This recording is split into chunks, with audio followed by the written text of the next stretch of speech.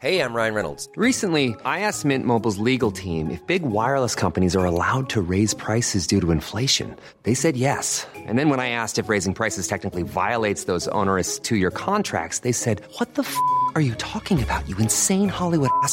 So to recap, we're cutting the price of Mint Unlimited from $30 a month to just $15 a month. Give it a try at mintmobile.com/switch. $45 up front for 3 months plus taxes and fees. Promo rate for new customers for limited time. Unlimited more than 40 gigabytes per month. Slows full terms at mintmobile.com.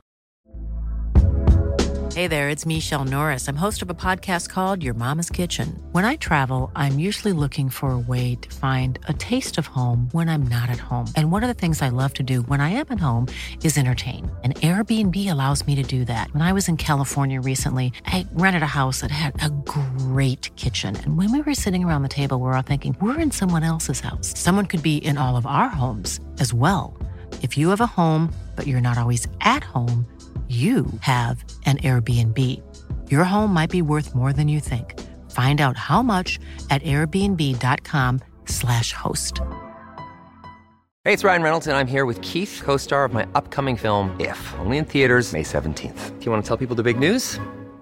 All right, I'll do it. Sign up now and you'll get unlimited for $15 a month and 6 months of Paramount Plus Essential Plan on us. mintmobile.com/switch. Upfront payment of $45 equivalent to $15 per month. Unlimited over 40 gigabytes per month. Face lower speeds. Videos at 480p. Active Mint customers by 531.24 get 6 months of Paramount Plus Essential Plan. Auto renews after 6 months. Offer ends May 31st, 2024. Separate Paramount Plus registration required. Terms and conditions apply if rated PG.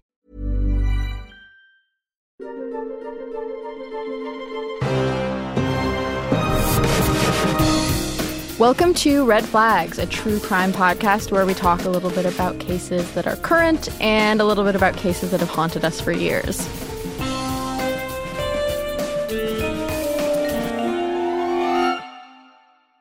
I'm Tori Telfer. And I'm Karina Michelle. And later on in this episode, we're going to dive into the very complicated case of Muchie Bailey. And we're going to hear from the amazing writer, Isaac J. Bailey, who is close to this case in a significant and tough way. But Tori, before we get to that, I think we should talk about the biggest true crime news that broke over the holiday break. Yes. Which is the passing of the most prolific serial killer in the U.S., Samuel Little. Wow. In 2014, Samuel Little was arrested for the murder of 3 women. And in 2018, a Texas Ranger named James Holland befriended him and got him to confess to 90 more killings. Wow. According to the Washington Post, he passed away on December 30th in a California hospital. His cause of death at the time of recording this has not been confirmed, but he did have some health problems such as diabetes and other ailments. So we had mentioned a couple episodes ago that we were going to read the 3-part Washington Post series and talk about it. It was weird to get the news that he had passed away because I feel like Karina and I were gearing up to sort of discuss it, and I sort of forgot that he was in a cell somewhere. You know, like still around. I think when a serial killer dies, it's a very complicated moment. Like, I don't necessarily know how to react. Of course, it feels crass to celebrate, which people did when Ted Bundy was electrocuted, by the way. People made signs and had barbecues. People took their children so that they could learn about what happens when you do awful things. Vengeance is served. Yeah. So we don't like that approach. But at the same time, I mean, this was a terrible person who did terrible things.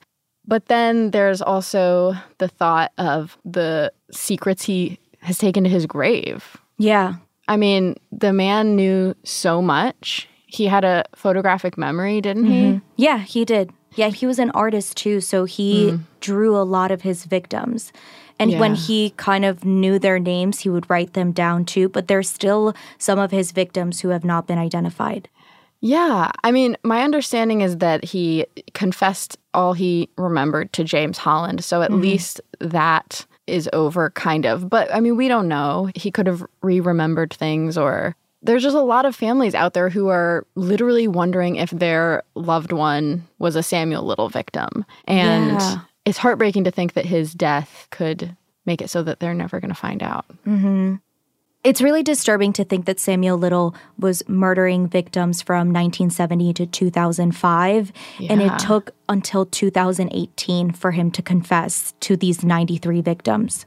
I know. It's so weird that he was one of those. You know how everyone's like, there were so many serial killers in the 70s and 80s. Like, that's a fact we all know. And he was one of them, but we didn't know it until fairly recently. And so it's like, there were decades where we were all just chirping on about how there was this spate of serial killing in the 70s and 80s because Bundy and because Gacy, you know, and it's like there was the most prolific one of all, like, was among us still, and we had no idea. I mean, isn't that so creepy?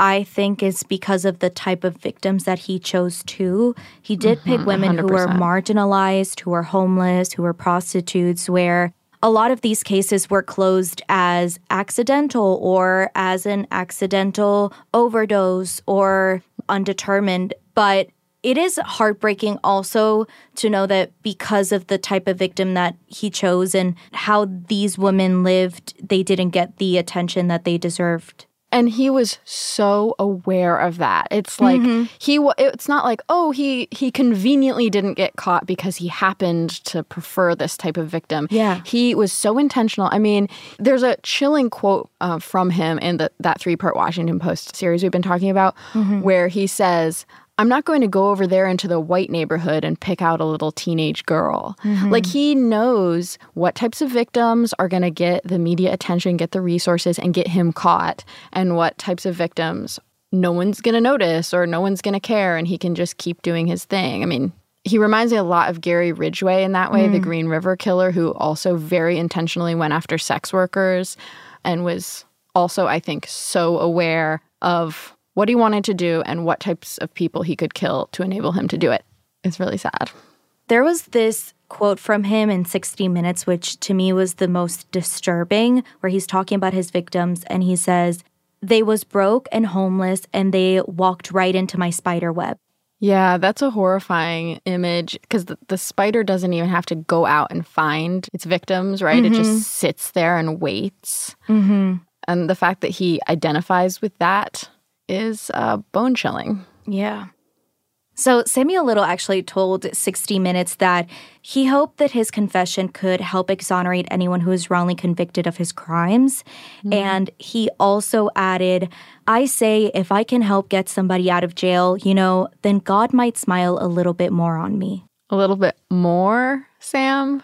Yeah. I don't know about that.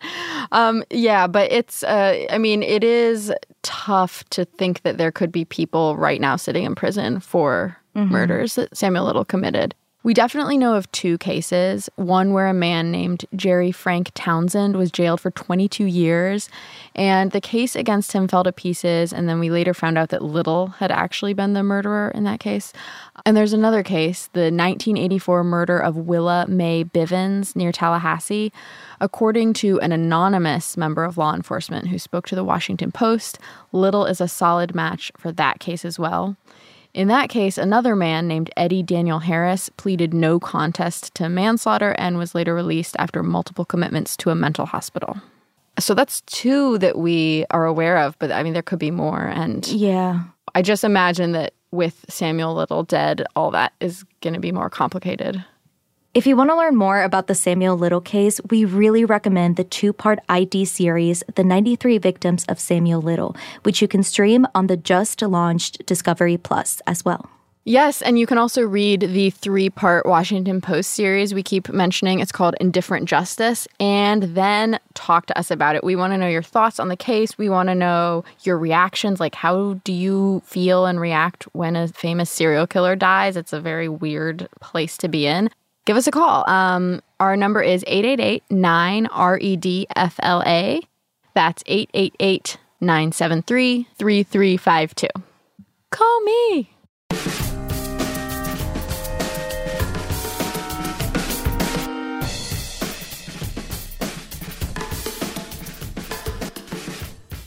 For me, Tori, the death of Samuel Little brought a lot of the same emotions that I had while I was listening to the interview that you're about to present. I feel like I have to reserve all sense of empathy and emotion towards victims and their families. And I think it's important to also offer some of that emotion towards perpetrators and their loved ones. Are you saying like you want to be happy that he died, but also you feel weird about being happy about a death? I think the norm in the true crime world is to not feel bad for these perpetrators because they're so awful that they deserve whatever happens to them and worse. But I think that as a human, there is a part of me that feels weird about celebrating someone's death. Yeah, absolutely. So let's get into the story we're about to talk about. And I just want to be very clear. I mean, we were chatting about a serial killer. We're now going to talk about a perpetrator who is in no way in the league of Samuel Little. So, like, let's make a sharp break here. One of the hardest things about this, especially so that early on, is that essentially that you are blamed for sort of what your sibling did. We're going to hear the story of Muchie Bailey, and we're going to hear from his brother, Isaac J. Bailey. And one of the points that Isaac makes, and that I think Karina and I have like viscerally experienced while working on this episode, is that not only are crimes complicated, it's never as simple as victim versus perpetrator, good versus evil, you know, very black and white, two-sided issues. Things are complicated, things are messy, people need empathy and grace and mercy on all sides. And not only is that true, but it's important. We need to be able to accept that things are complicated and sort of hold it all in our hands at the same time. And according to Isaac, that's really the only way we're going to move forward. So let's get into the story.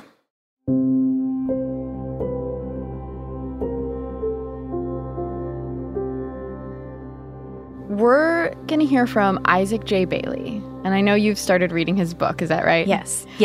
So let me tell you a little bit about him, even though you might already know. He is a very successful writer and journalist. He was a Nieman Fellow for Journalism at Harvard in 2014. And he's got 2 books out. One just came out this October. It's called Why Didn't We Riot? A Black Man in Trumpland. And then his earlier book, which I've read and Karina is currently reading, is My Brother Muchie, Regaining Dignity in the Face of Crime, Poverty, and Racism in the American South. So Isaac's family is the family of a perpetrator. And we're going to get into what that looks like. We're going to get into the trauma that causes.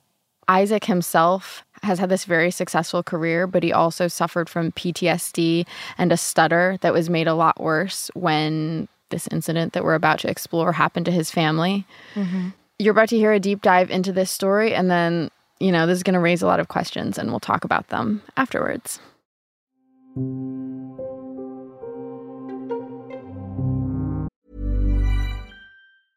Ryan Reynolds here from Mint Mobile. With the price of just about everything going up during inflation, we thought we'd bring our prices down. So to help us, we brought in a reverse auctioneer, which is apparently a thing. Mint Mobile Unlimited Premium Wireless. How to get 30, 30, bit to get 30, bit to get 20, 20, 20, bit to get 20, 20, bit to get 15, 15, 15, 15, just $15 a month? Sold! Give it a try at mintmobile.com/switch. $45 up front for 3 months plus taxes and fees. Promo rate for new customers for limited time. Unlimited more than 40 gigabytes per month. Slows full terms at mintmobile.com. Hey there, it's Michelle Norris. I'm host of a podcast called Your Mama's Kitchen. When I travel, I'm usually looking for a way to find a taste of home when I'm not at home. And one of the things I love to do when I am at home is entertain. And Airbnb allows me to do that. When I was in California recently, I rented a house that had a great kitchen. And when we were sitting around the table, we were all thinking, we're in someone else's house. Someone could be in all of our homes as well. If you have a home, but you're not always at home, you have an Airbnb. Your home might be worth more than you think. Find out how much at airbnb.com/host. Hey, it's Ryan Reynolds, and I'm here with Keith, co-star of my upcoming film, If, only in theaters May 17th. Do you want to tell people the big news? All right, I'll do it. Sign up now and you'll get unlimited for $15 a month and 6 months of Paramount Plus Essential Plan on us. mintmobile.com/switch. Upfront payment of $45 equivalent to $15 per month. Unlimited over 40 gigabytes per month. Face lower speeds. Videos at 480p. Active Mint customers by 531.24 get 6 months of Paramount Plus Essential Plan. Auto renews after 6 months. Offer ends May 31st, 2024. Separate Paramount Plus registration required. Terms and conditions apply if rated PG. Wow. Nice. Yeah. What you're hearing are the sounds of people everywhere putting on Bombas socks, underwear, and T-shirts made from absurdly soft materials that feel like plush clouds. Yeah, that plush. And the best part? For every item you purchase, Bombas donates another to someone facing homelessness. Bombas. Big comfort for everyone. Go to bombas.com/ACAST and use code ACAST for 20% off your first purchase. That's bombas.com/ACAST. Code ACAST.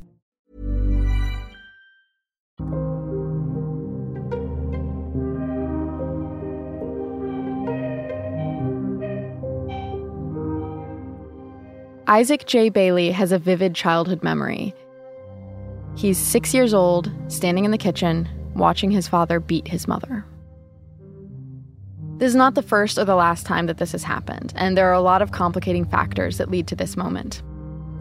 Isaac's mom was only 13 when she was forced to marry his much, much older father. That's one trauma. But his father was traumatized too, a black man descended directly from slaves who grew up during the horrors of the Jim Crow era. Now they live in a tiny town in South Carolina called St. Stephen, and they don't have very much money, and all of these hardships and traumas and systemic issues are feeding into the violence that Isaac is witnessing that night. And Isaac is so little that he's afraid to do anything, but he feels guilty about that. And then someone runs into the kitchen and saves him. His big brother, Muchie. Muchie flings himself onto their father and physically pulls him off of their mother. It's going to be okay, at least for now. Muchie is there, Isaac's hero. Like, he was like Superman, essentially. At least like actually for us, my aunt, because like he was like big and strong and fast. He was a football player. He was a basketball player. He was like very, very outgoing. He was like actually stronger than every other bully on the block. He could like actually just keep bullies away from us, literally. Which is very helpful. Muchie was the coolest. He promised his little brothers that he was going to turn them into the next Jackson 5. He took them on fast car rides and kept the whole family afloat with checks from odd jobs and a time in the army. But he had his own demons. PTSD from that same time in the army, the trauma of dealing with an abusive father who would beat him too, and a streak of bad behavior that was growing worse and worse. He was taking pills, growing weed, getting arrested for petty theft, mugging women. Their mother was worried, but when she tried to consult with professionals, they told her that this was just a rebellious phase. And then, in April of 1982, when Muchie was 22, he robbed a white man named James Bunch. Muchie was arrested. And at some point, one of Muchie's friends whispered to him that he really needed to, quote, take care of Mr. Bunch in order to avoid more jail time. Muchie had been drinking, taking drugs, and his friend's message really stuck in his head. So a few days later, he confronted James Bunch at his house, demanding that he drop the robbery charge. James refused. The two men started fighting, and then Muchie began stabbing James. James' blood splattered 5 feet up the walls. James managed to make his way out into the yard while his house went up in flames behind him. Muchie told police that he'd been trying to hide the evidence, but later he told his cellmate that the fire was an accident. A lamp fell over during the fight, he said. James Bunch was dead by the time an ambulance got him to the hospital. Late one night where she noticed that Muchie sort of actually snuck back into the house, and then she ran into the bathroom. He actually changed clothes, then he ran back out. Shortly after that, it's I don't know, it was just a couple hours later, et cetera, or whatever, where she had all of these cops in our front yard, et cetera, actually looking for him. Later on that I would find out he had actually murdered a man. The police wouldn't tell the Bailey family why they were looking for Muchie, but they told them that it was, quote, real serious. Later that night, the police caught up with him. And just like that, Superman was gone. He was drunk and also on drugs that night. That one night, it actually changed everything in our family, and also actually for the victim's family as well. Muchie pled guilty and was sentenced to life in prison. James Bunch's sisters mourned the violent death of their beloved brother. But for the Baileys, things were trickier. They couldn't mourn Muchie. They weren't allowed to. They'd lost a brother too, but he was a murderer, and that seemed to overshadow everything. One of the hardest things about this, especially so that early on, is that essentially that you are blamed for sort of how what your sibling did. Yes, and sort of actually shamed, into silence. What sort of actually makes it hard for you to actually reach out and even mourn, because that even though that he had done this really really awful thing, and yet though that at least for us that we actually were we too actually were actually losing this sort of pillar, of our family. And yet though, if we ever said that out loud or anybody, we sort of actually would be accused of excusing his crime almost, which makes it really really impossible at least to actually reach out actually for help. We actually desperately needed help too. They needed counseling to help them deal with the fact that their beloved brother and son had done something terrible. They needed money to help with the fact that Muchie's paychecks were gone. They needed grace. Isaac had already been struggling with a stutter, and seeing his hero brother thrown into prison for life made his stutter worse. His mother was sitting on the sofa for hours, not speaking. His little brothers were turning to crime themselves. They were all painfully aware that James Bunch's family was in agony. Isaac's mom even went to his funeral, but they couldn't find any relief for their own pain. In the world of criminal justice, families like the Baileys are the invisible ones, and siblings like Isaac are the invisible of the invisible.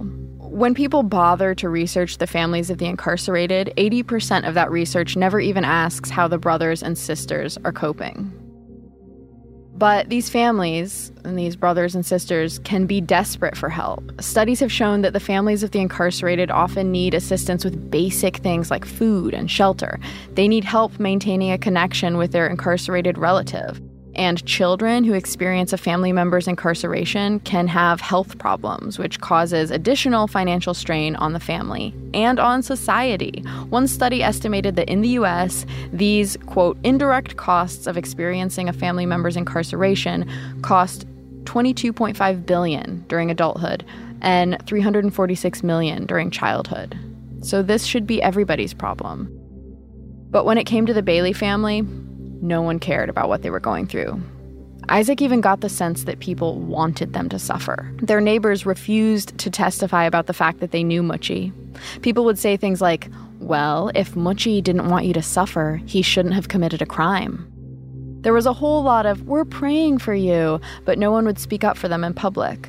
The shame of Muchie's crime had fallen onto the entire Bailey family, and since he was a young black man who was now a violent criminal, no one was interested in seeing him as anything other than that. Bottom line, nothing else matters.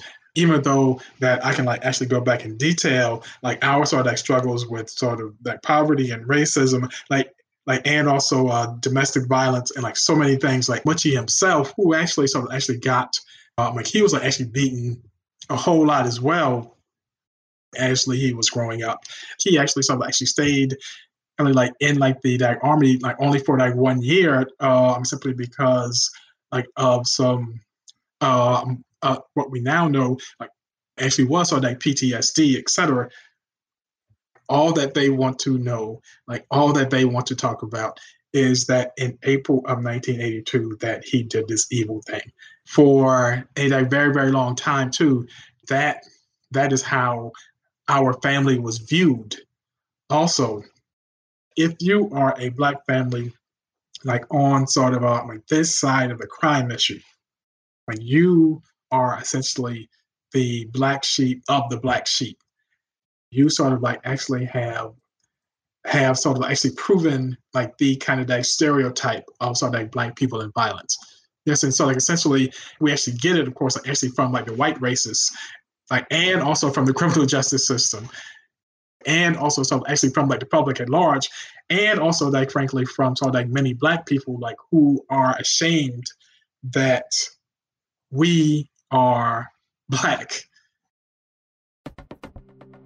25 years after Muchi was arrested, Isaac himself was diagnosed with a case of PTSD.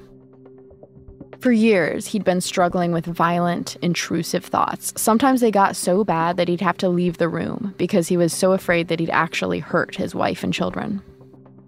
At least in part that my sort of my current day struggle, so actually with my stutter even today, is sort of actually linked back at least to those events and sort of how it is that we were actually treated afterwards.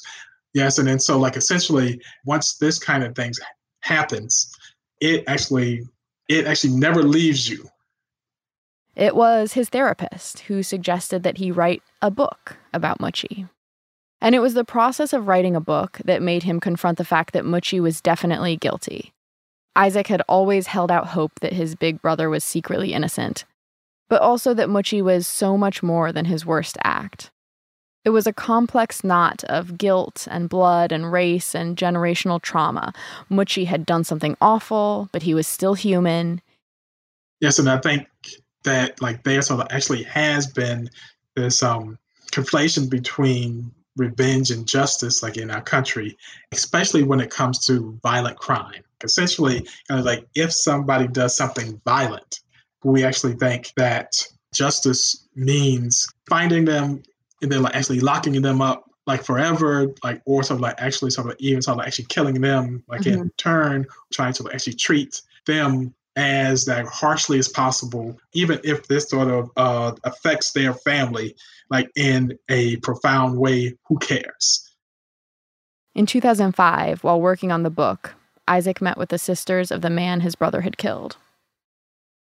So at first, I sort of actually had this kind of vision, this hope we all would actually finally sort of actually get together and sort of actually cry together on Oprah's show or something like that. Yes, come by, etc., all those sort of things.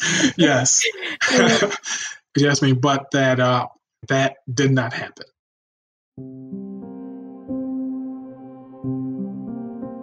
James Bunch's family admitted that they no longer thought of the entire Bailey family as monsters, but they still wanted Muchi to stay in prison forever, and they asked Isaac to never contact them again. So it was a complete shock when, 9 years later, Isaac got the sort of text from his sister that he never thought he'd see. It read, "They gave Muchi parole." After over 32 years in prison, his brother was out. Isaac still doesn't know what exactly changed, but he suspects that James Bunch's family showed his brother mercy. 1 year ago, Muchi got off probation. He's now fully free.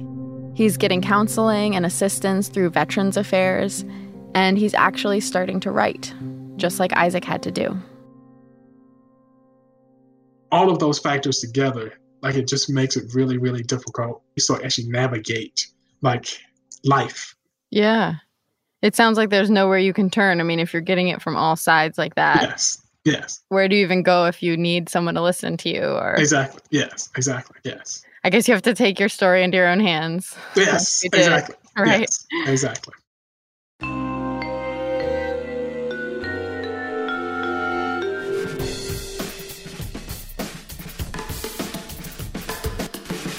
So, Karina, I'm curious, what was it like for you hearing the story of the family of a perpetrator?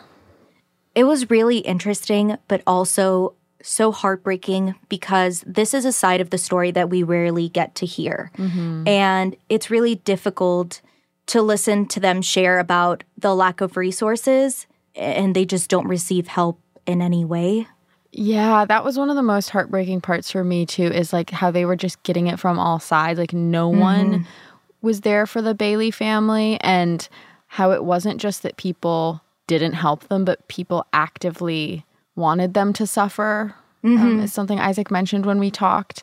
It's you would like to think you wouldn't be so cruel if someone you knew had something like this happen in their family. Mm-hmm. There's also this sense of taboo of even talking about your loved one in any sense. I know that in the book, Isaac mentions it wasn't even that he couldn't talk about the horrific act. It was that he also couldn't talk about his brother in a good way. He couldn't talk about the hero that he was and the good things that he did for his family. Right, because then people would think he was excusing the crime, or, you know, everyone just wanted to reduce Moochie to this one thing. And if you say anything positive about him, that was interpreted as like forgiving everything else. Yeah. Other than Isaac's book, and Isaac's book has a very unique perspective. I watched the show Evil Lives Here from ID, and in it you have family members of perpetrators talk about their experience and share their pain, and you can really tell how their lives are changed forever. Yeah, I know on the show, those crimes are a bit different, right? It's often like the perpetrator is violent towards the family, which is a different thing. But you see that even in those cases, there's a lot of shame on the family and people are judgmental, even if the family is sort of directly victimized by their own family member. Yeah. And I think being a part of the true crime world, I talk to a lot of people who are also into true crime. And the number one reason that I always hear why everyone is into true crime is because they want to know how a serial killer thinks. Like, they want to understand the psychology, why they got to this point. But I think this is one of those cases that clearly shows you why someone got to this point. It shows you how coming from poverty and difficulty and a home where it's not stable, where you see a lot of violence, the effects that can have. And I think that social aspect, it's sometimes so obvious that those are things that lead to crime, but we try to find a deeper meaning or take it all back to nature versus nurture. Yeah, it's easier to just think that people commit crimes because they're evil, full stop. Yeah. And because society has harmed them in many different ways or let them down.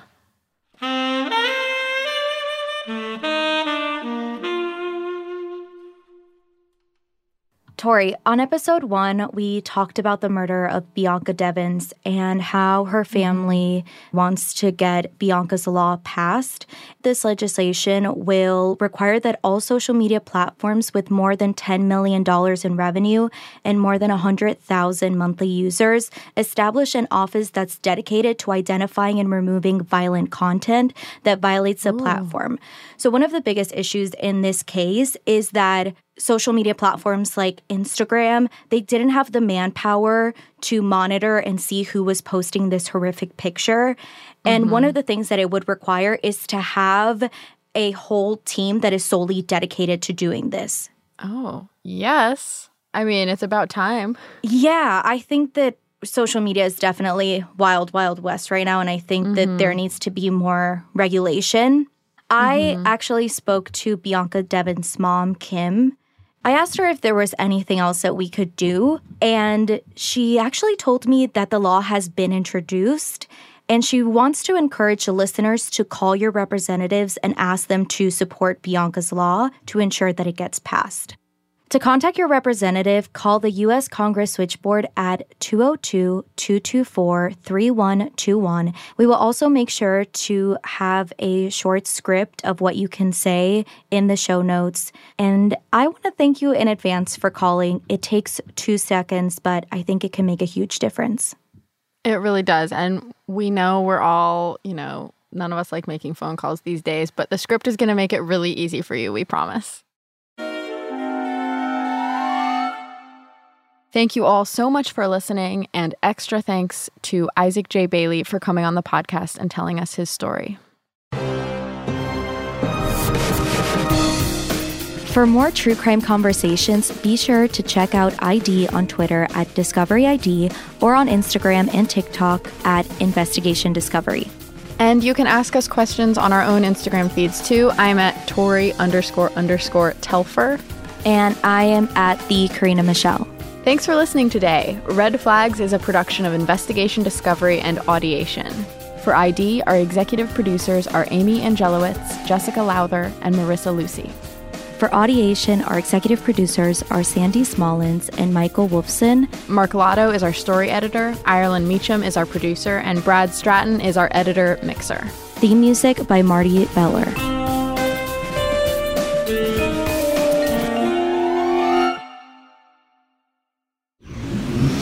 Audiation.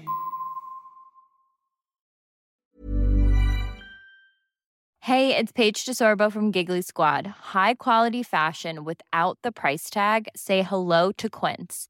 I'm snagging high-end essentials like cozy cashmere sweaters, sleek leather jackets, fine jewelry, and so much more. With Quince being 50 to 80% less than similar brands. And they partner with factories that prioritize safe, ethical, and responsible manufacturing. I love that. Luxury quality within reach. Go to quince.com/style to get free shipping and 365-day returns on your next order. Quince.com/style. When you make decisions for your company, you look for the no-brainers. If you have a lot of mailing to do, Stamps.com is the ultimate no-brainer. Use the Stamps.com mobile app to mail everything you need to keep your business running with up to 89% off USPS and UPS. Make the same no-brainer decision as over 1 million other businesses with Stamps.com. Use code PROGRAM for a special offer. That's Stamps.com, code PROGRAM. When you need mealtime inspiration, it's worth shopping Kroger, where you'll find over 30,000 mouth-watering choices that excite your inner foodie. And no matter what tasty choice you make, you'll enjoy our everyday low prices, plus extra ways to save, like digital coupons worth over $600 each week. You can also save up to $1 off per gallon at the pump with fuel points. More savings and more inspiring flavors make shopping Kroger worth it every time. Kroger, fresh for everyone. Fuel restrictions apply.